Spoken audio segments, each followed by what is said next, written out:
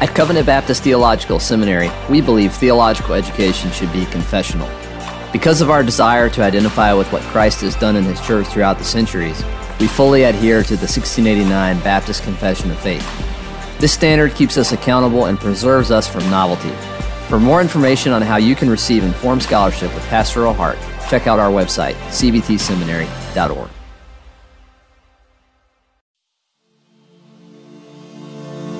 Welcome to another episode of the Pastor's Inbox on the Man of God Network, brought to you by Covenant Baptist Theological Seminary. In this episode, the topic of our conversation is discouragement in ministry. Perhaps there are several things that can cause us to be discouraged. And so Pastor Joe and Pastor Lee, you are both pastors, and this conversation is discouragement in ministry. So we'll begin by asking Pastor Joe, first of all, do you ever get discouraged in the work of ministry? Are you kidding me? Yes. I do get discouraged in the work of ministry. To flawed men, which is what I am, some discouragement is inevitable in a work like the ministry, because the ministry is the highest of all callings, and in some ways seems like an impossible task.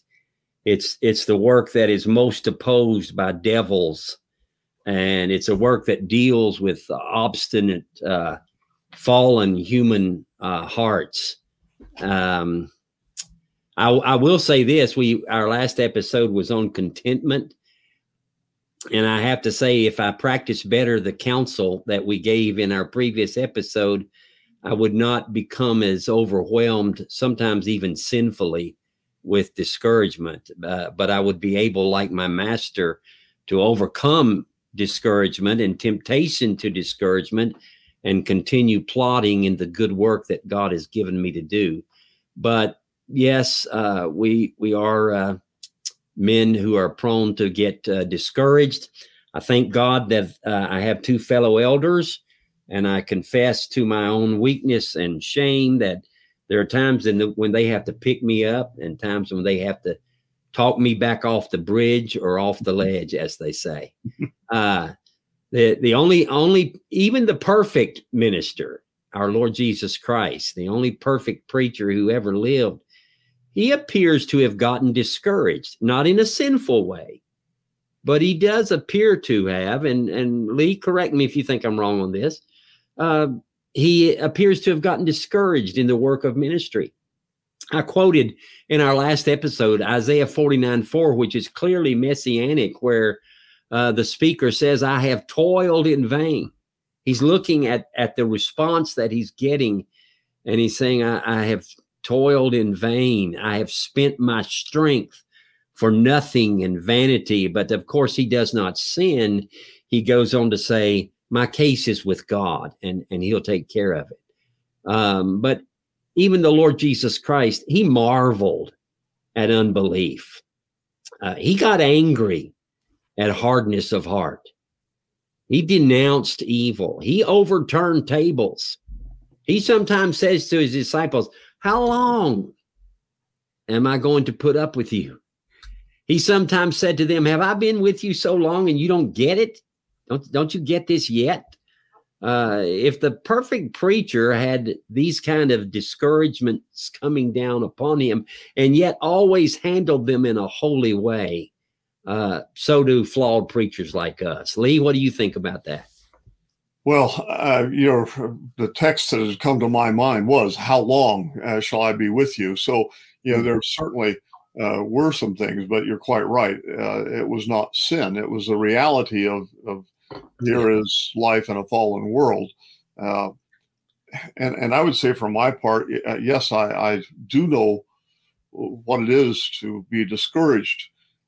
However, by God's mercy, it's not constant, and it's episodic rather than frequent. Not because I've attained to some wonderful level, but I have to say with Psalm 16, the lines have fallen to me in pleasant places. The Lord has conspicuously blessed, and even with the church here. People will sometimes use that 1 Corinthians 10:13 to mean, well, God will not put on you more than you can bear.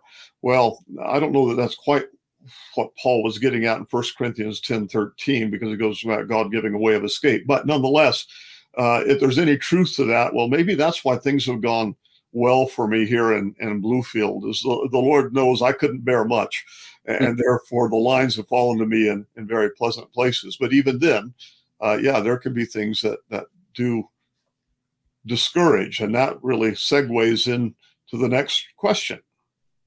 Yeah.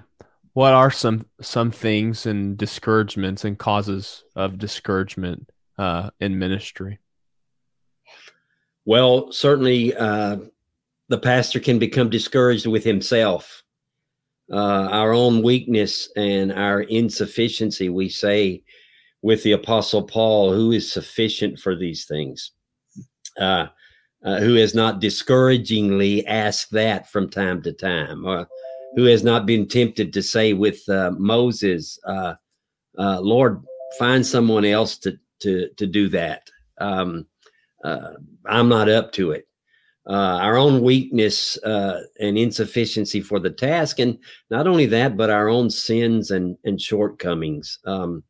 A minister is a serious student of Scripture. And that means he knows something about what sin is, and he cannot but see that there is sin in himself.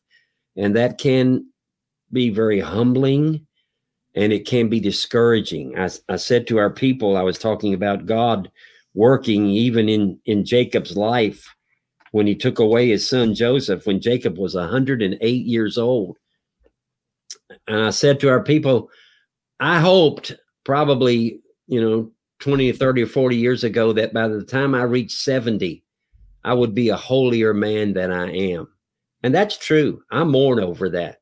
I mourn over not just my human weakness, but I mourn over my sinfulness. And that can certainly be discouraging. We have to make sure that we run to Christ and his cross, so that does not become overwhelmingly discouraging and leave us in doubting castle with the giant despair. Another source of discouragement is unwilling unbelievers. You pray, you prepare, you preach with all your heart and all your might, and lost people sit there and do nothing. You preach judgment and they're not moved, and you preach mercy and they're not wooed, and they love and choose their sin over Christ and his truth. No wonder the Old Testament prophets became discouraged at the lack of response to their message. Lord, who has believed our report? And no wonder New Testament preachers had to shake their garments and say, I'm tired of preaching to you. You judge yourselves unworthy of everlasting life. I'm going somewhere else. And as I've said, even Christ himself marveled at unbelief and got angry at it and wept over it. So the response of the unconverted to the gospel message can be a source of discouragement. How about headstrong sheep? How about sometimes when sheep go back to their errors and their sins? Jesus with his disciples, how long will I put up with you? Paul with the churches, he says, I stand in doubt of you. Every caring pastor, I would think, surely at times becomes discouraged by the slow response of the sheep to the word. It's discouraging to see marriages continue to struggle because husbands or wives or both are full of selfishness.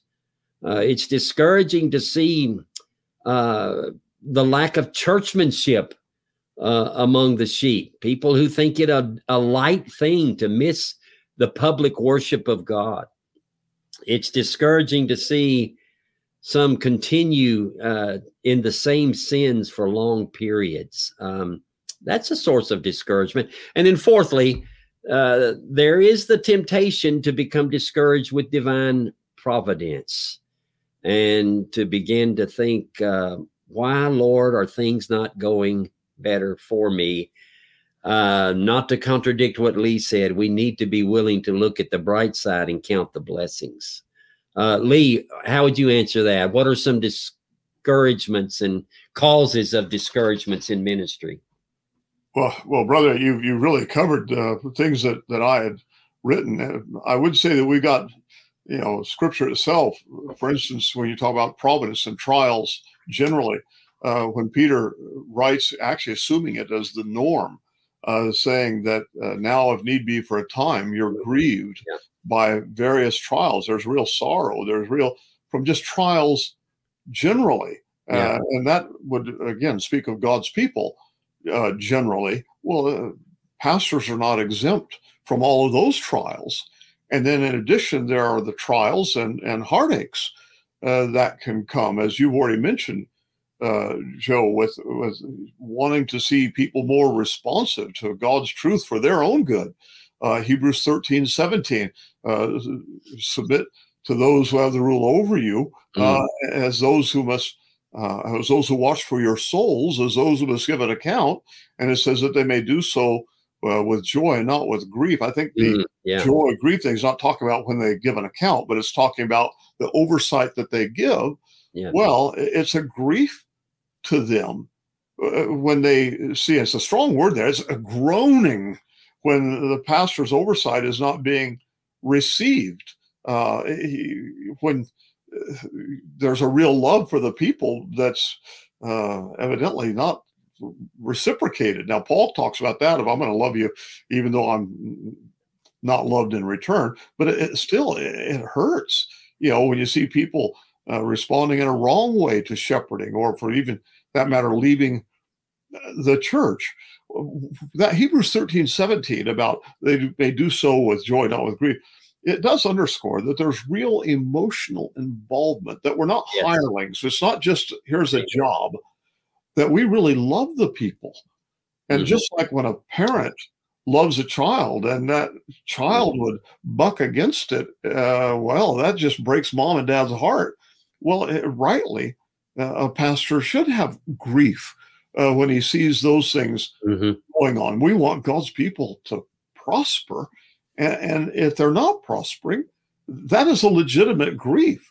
Now, again, we don't simply stop at that. It drives us to Christ and seeking his mercy and his blessing. But we cannot be, emotionally uninvolved here when we see this going on, when we see God's people even unmoved by his word or disinterested.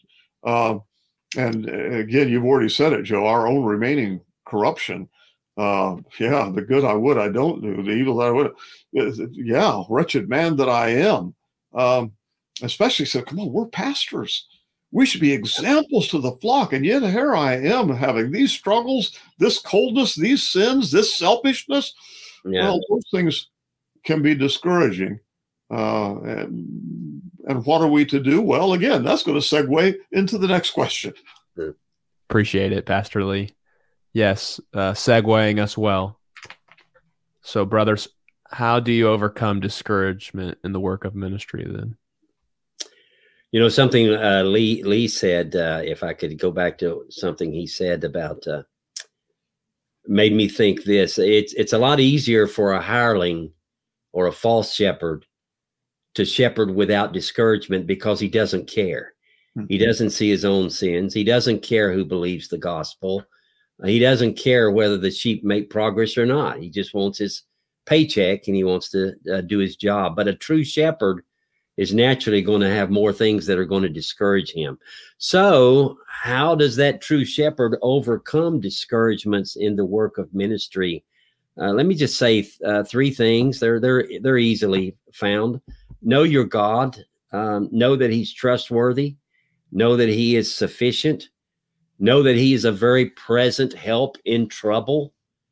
And know that nothing happens in your ministry or in your church but that which is under the good and wise control of the chief shepherd. Number two, I would say fortify yourself by the pattern and example of Christ, who still, even though he had much to discourage him, he still looked up to heaven and said, yet my work is with my God and my reward is with him, and I'll do it.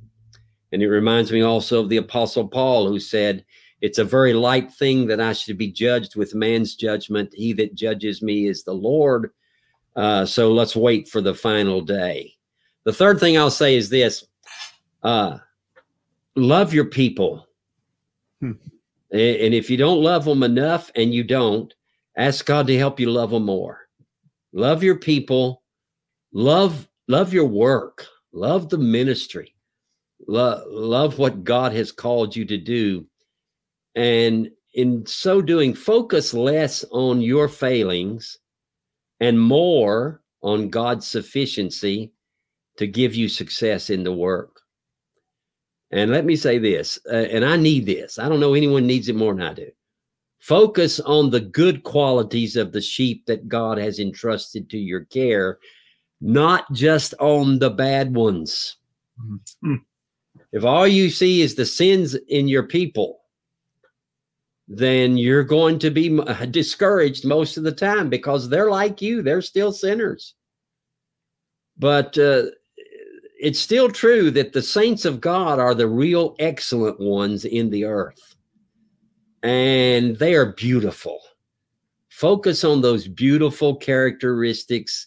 Focus on what the grace of God has done in their lives. And you need to determine to do that, because I come home sometimes on a Sunday night and I start thinking about who was there and who wasn't there. And it's easy to become discouraged, but think about who was there. Think about the faithful sheep of Jesus Christ. Think about, even in those who have flaws like you do, preacher, think about all of the beautiful displays of grace that God has placed in their lives.